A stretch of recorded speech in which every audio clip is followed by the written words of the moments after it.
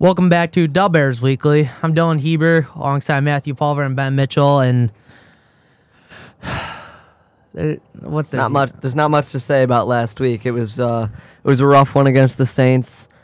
Tough loss, 24-17. But typical Bears. They stayed in it for a lot of the game and just were unable to put the pieces together at the end. Just fizzled out in the end. All right. No, the Bears. We have to figure out how to play football in the second half of games. They can't close out a game against anybody, and they just look awful in the fourth quarter. They've gotten opportunities against both the Saints and the Vikings in the fourth quarter, like late situations, and they just haven't been able to put it together. And it's honestly frustrating because you watch other games around the league. For example, C.J. Stroud, he got that ball with a minute to go, and you were like, less than a minute. they're scoring. Yeah. I want to feel that with the Bears, or Yeah. the Chiefs. You know, you give them any time on the clock, and they're gonna score. It just hurts seeing your team not be able to do that. Yeah, I just have to say, Bajan's not the guy. He's okay. He's a good backup. Yeah, he's a good backup. Well, that's what he's used for. Yeah. He's not. I don't think he'll ever be a starter. Yeah, Fields. I mean, I don't know how I feel about him, but he's not coming back against the Panthers, so we'll see if we're able to beat the Panthers. Has that been confirmed that he's doubtful for the game? All right. Yes. He's not going to be starting week 9 or week 10. My apologies, against the Panthers, which is just a barn burner of a Thursday night game. The Tank Bowl. Got two of the worst worst 3 teams in the I league. will say this. I think this And week. this might be the lowest viewed Thursday night football game of all time. This week of primetime games is just absolutely horrendous because you got us and the Panthers on Thursday Night Football. Banger. Sunday Night Football is the Colts and the Patriots. Banger. And then Monday Night Football is Denver and Buffalo. Banger. They Dude, can't Buffalo's hanging 60 on the Broncos. They can't stop I don't know, anyone. man. I think Russ might be able to cook. No for the first time since he was in Seattle. He might be able to cook, but he ain't putting up 60, and that's how many points the Denver Broncos are giving up because they're terrible. They're so bad. Just like to remind you that we lost to the Broncos. Yeah, I know. We're even more bad.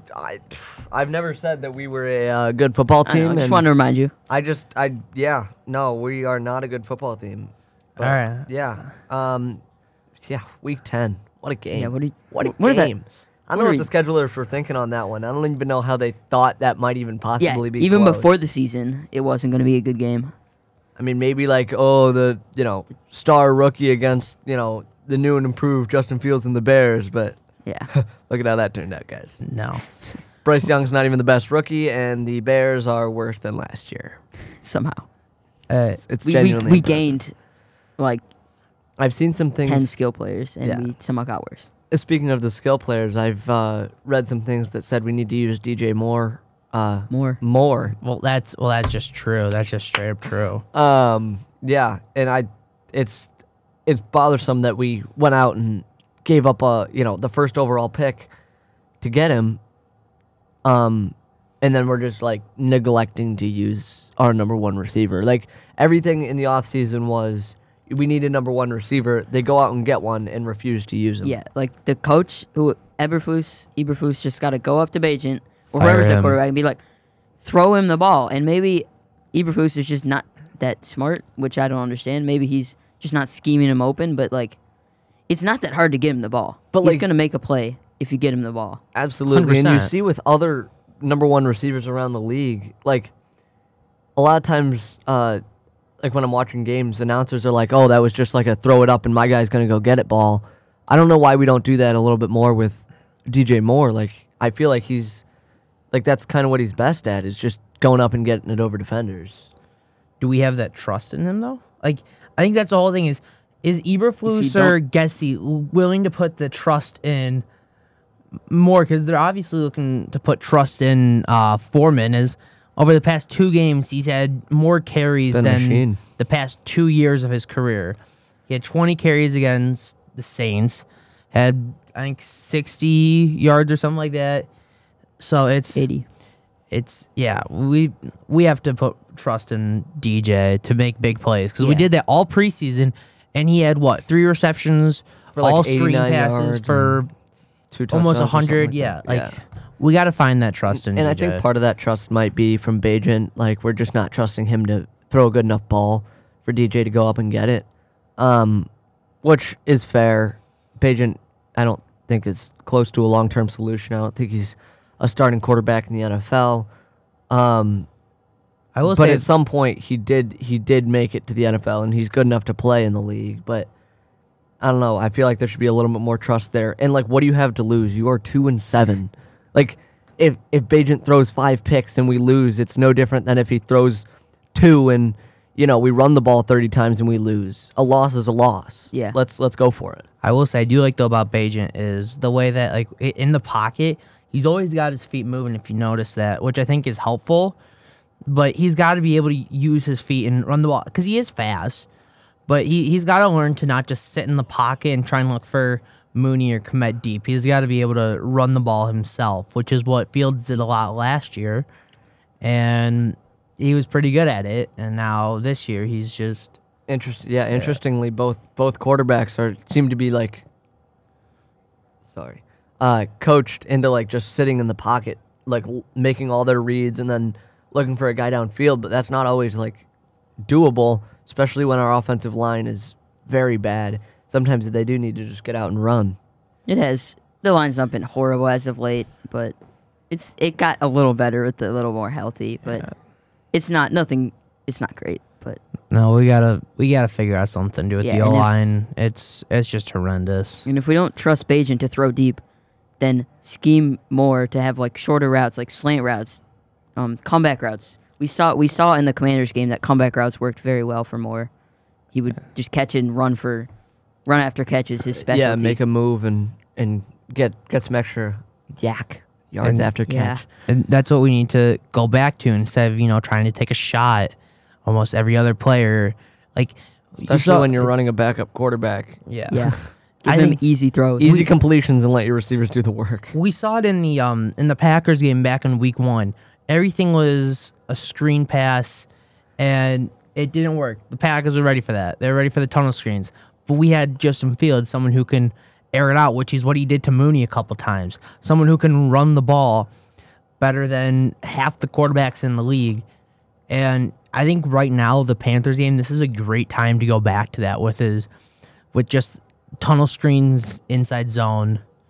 Don't make Bajent take deep shots every play. All right, I disagree with you on that one. Well- I don't think we need to go back to screens. I'm not I saying think, 100% go I think back we to just it, need but bring them back a little bit more. easy routes, slants, comebacks, easy completions where we're getting 4, 5, 6, 7 yards, and then our receivers have a chance to extend the play and get some huge yards after catch that'll help us really move the ball. But yeah. Let's look to Looking forward, though, to the game against the Panthers. Bears facing a win-win scenario. With beating Carolina, boosts the odds at a number 1 overall draft pick, thanks to that trade last year with DJ Moore. But, Pulver, let's start with you.